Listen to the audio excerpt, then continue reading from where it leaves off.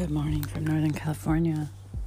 It's AudioMo, day 24, Monday. And today, I just wanted to chat a little bit about two books I'm going to be reading this summer. For sure. I mean, I always have more than a few books going, and I've been reading Rilke, I've been reading different art books, but these two came up. One came up on from someone else's AudioMo cast, and one came up because of the crisis we have on our border and an article I read. So the first one that came up from the AudioMo cast, I can't remember her name. I think her name was Hope. She said she was just finishing Surveillance Valley.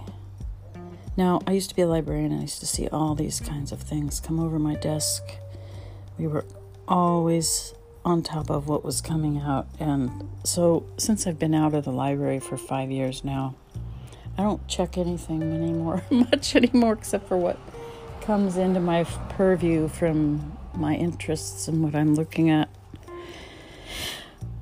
Or if I get a review or a friend has suggested something. But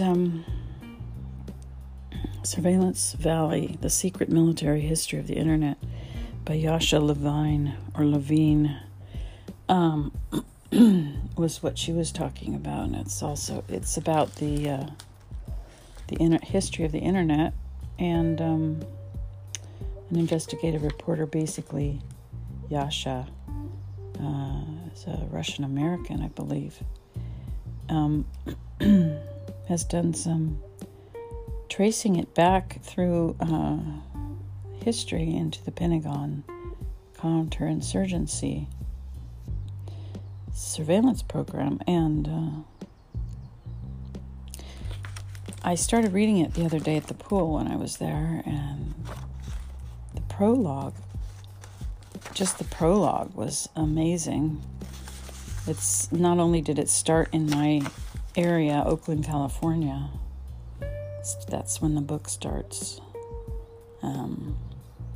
about a system that the citywide police was trying to install. They were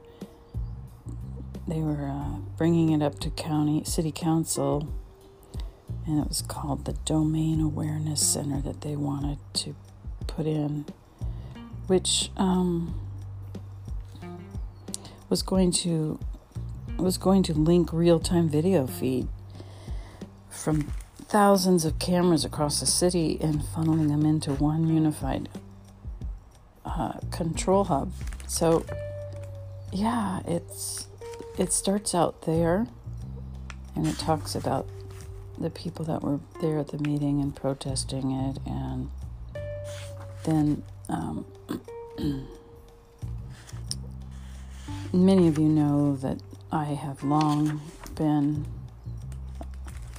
bothered, if that's a small, short word or a less harsh word than concerned or angered by how much of our privacy and Fourth Amendment rights, constitutional rights have been, not just Fourth Amendment, but First Amendment, free speech has been violated basically from the new technological surveillance that Google and Apple and YouTube and the censorship that's going on. So this is a book that's going to hold my attention, I think. And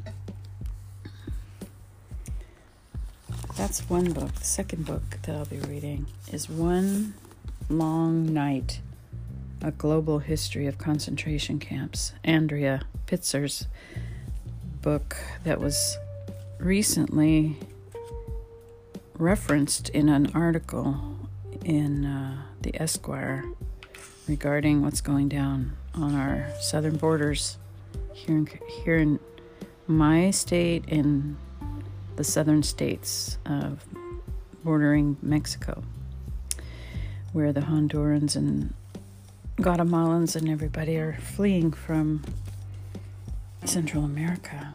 But it reminds me of that other book I got recently that I had to buy called What You Have Heard is True, a memoir of witness and resistance. Yeah, that I actually haven't plotted into that. Maybe that will be part of it, but I know it sounds like a lot of heavy kind of reading, not your regular summer reading list, right? So we'll see. I might have to mix it up with, I don't know, something a lot lighter, of course. Something a little lighter. But like I've always told people in the library, let's see, Surveillance was put out in 2018. The One Long Night was 2017. If you haven't read it, it's a new book to you, you know. Not sure what people are reading today for their summer reading. Probably something to escape the reality. That's what most people do. They take a smut novel or something to the beach with them. I was sitting there reading this at the pool the other day, and this Surveillance book. People would walk by looking at my title. I was like, I don't care. I don't really care what they think about what I'm reading, you know? Oh dear. Yep. It's begun to be larger than life. Or the surveillance of our government. And I think I might want to read a little bit of this because this is what got me into it. Prologue of Oakland, California. This is from Surveillance Valley, The Secret Military History of the Internet by Yasha Levine. It was February 18, 2014, and already dark when I crossed the Bay Bridge from San Francisco and parked my car in downtown Oakland. The streets were deserted, save for a couple of homeless men slumped in a heap against a closed storefront. 2 police cruisers raced through a red light, sirens blaring. I approached Oakland City Hall on foot. Even from a distance, I could see that something unusual was going on. A line of parked police cars ran down the block, and news anchors and TV camera crews scampered about, jockeying for position. A large group of people milled near the entrance, a few of them setting up what looked like a giant papier-mâché rat, presumably intended as a symbol for snitching. But the real action was inside. Several hundred people packed Oakland's ornate, high-domed city council chamber. Many of them carried signs. It was an angry crowd, and police officers flanked the sides of the room, ready to push everyone out if things got out of hand. The commotion was tied to the main agenda item of the night. The city council was scheduled to vote on an ambitious $11 million project to create a citywide police surveillance hub. Its official name was the Domain Awareness Center, but everyone called it the DAC. Design specs called for linking real-time video feeds from thousands of cameras across the city and funneling them into a unified control hub. Police would be able to punch in a location and watch it in real time or wind back the clock. They could turn on face recognition and vehicle tracking systems, plug in social media feeds, and enhance their view with data coming in from other law enforcement agencies, both local and federal. Plans for this surveillance center had been roiling city politics for months, and the outrage was now making its presence felt. Residents, religious leaders, labor activists, retired politicians, masked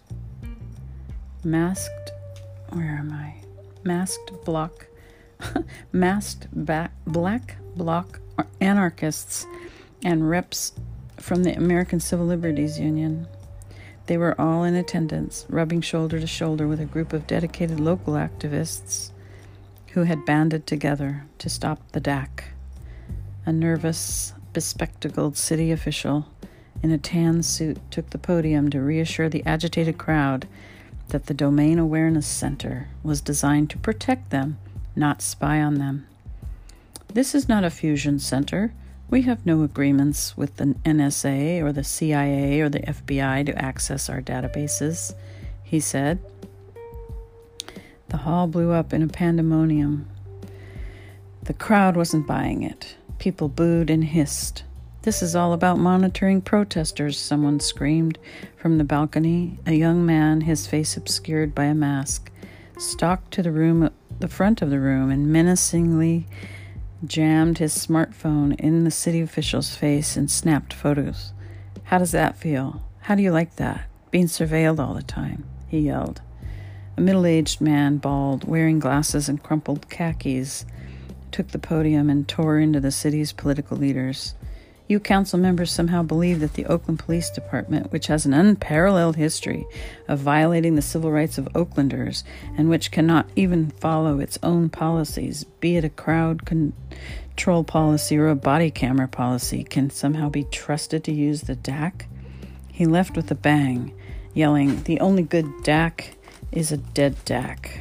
Wild applause erupted. Oakland is one of the most diverse cities in the country. It's also home to a violent, often unaccountable police department, which has been operating under federal oversight for over a decade. The police abuse has been playing out against a backdrop of increasing gentrification, fueled by the area's internet boom and the spike in real estate prices that goes along with it. In San Francisco, neighborhoods like the Mission District, historically home to a vibrant Latino community, have turned into condos and lofts and upscale gastropubs. Teachers, artists, older adults, and anyone else not making a six-figure salary are having a tough time making ends meet. Oakland, which for a time was spared this fate, was now feeling the crush as well. But locals were not going down without a fight, and a lot of the anger was focused on Silicon Valley. The people gathered at City Hall that night saw Oakland's DAC as an extension of the tech-fueled gentrification that was pushing poorer, long-time residents out of the city. "We're not stupid. We know that the purpose is to monitor Muslims, black and brown communities, and protesters," said a young woman in a headscarf. "This center comes at a time when you're trying to develop Oakland into a playground and bedroom community for San Francisco professionals. These efforts require you to make Oakland quieter, whiter, less scary, and wealthier. And that means getting rid of Muslims, black and brown people, and protesters. You know this, and so do the developers. We heard them at the meetings. They are scared. They verbally admit it." She had a point.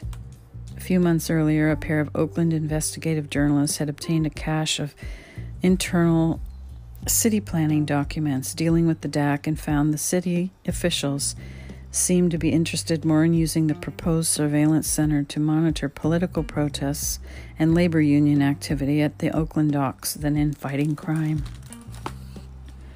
There was another wrinkle. Oakland had initially contracted out development of the DAC to the Science Applications International Corporation, a massive California-based military contractor that does so much work for the National Security Agency that it is known in the intelligence business as NSA West. The company is also a major CIA contractor involved in everything from monitoring agency employees as part of the agency's insider threat programs to running the CIA's drone assassination fleet. Multiple Oakland residents came up to blast the city's decision to partner with a company that was such an integral part of the U.S. military and intelligence apparatus. SAIC facilitates the telecommunications for the drone program in Afghanistan that's murdered over 1,000 innocent civilians, including children, said a man in black sweater. "And this is the company you choose?" I looked around the room in amazement. This was the heart of a supposedly progressive San Francisco Bay Area, and yet the city planned on partnering with a powerful intelligence contractor to build a police surveillance center that, if press reports were correct, officials wanted to use to spy on and monitor locals. I didn't read that right, I don't think.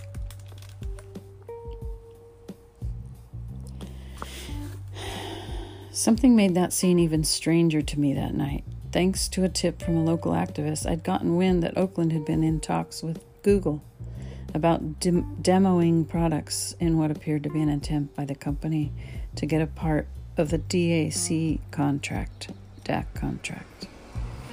Google possibly helping Oakland spy on its residents? If true, it would be particularly damning.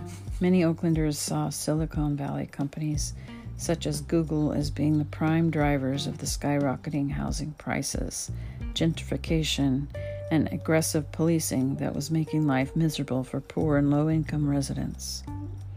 Indeed, just a few weeks earlier, protesters had picketed outside the local home of a wealthy Google manager who was personally involved in a nearby luxury real estate development. Google's name never came up during the tumultuous city council meeting that night, but I did manage to get my hands on a brief email exchange between a Google strategic partnership manager and an Oakland official spearheading the DAC project that hinted at something in the works. In the weeks after the city council meeting, I attempted to clarify this relationship. What kinds of services did Google offer Oakland's police surveillance center? How far did the talks progress? Were they fruitful? My requests to Oakland were ignored, and Google wasn't talking either. Trying to get answers from the company was like talking to a giant rock. My investigation stalled further when Oakland residents temporarily succeeded in getting the city to halt its plans for the DAC. Though Oakland's police surveillance center was put on hold, the question remained: what could Google and a company obsessed with its progressive "don't be evil" image, offer a controversial police surveillance center? And that goes on. The prologue goes on for a few more pages before we begin the book at the history when he takes us back into the 60s, back into Vietnam time. And what they were doing with, I've read that part already, where the internet surveillance started was way back before we even know about it. So, anyway, through the military. Anyway, seems like it's going to be an interesting and fascinating, eye-opening read, and that's pretty much why I picked it up out of my local library. I'll talk about maybe the other book once I begin it. I haven't begun that one, but I did read the article about the concentration camps, and of course with our border, that one is very, very important to me. Thanks for listening. I hope you have a good day. That's the end of my AudioMo Day 24.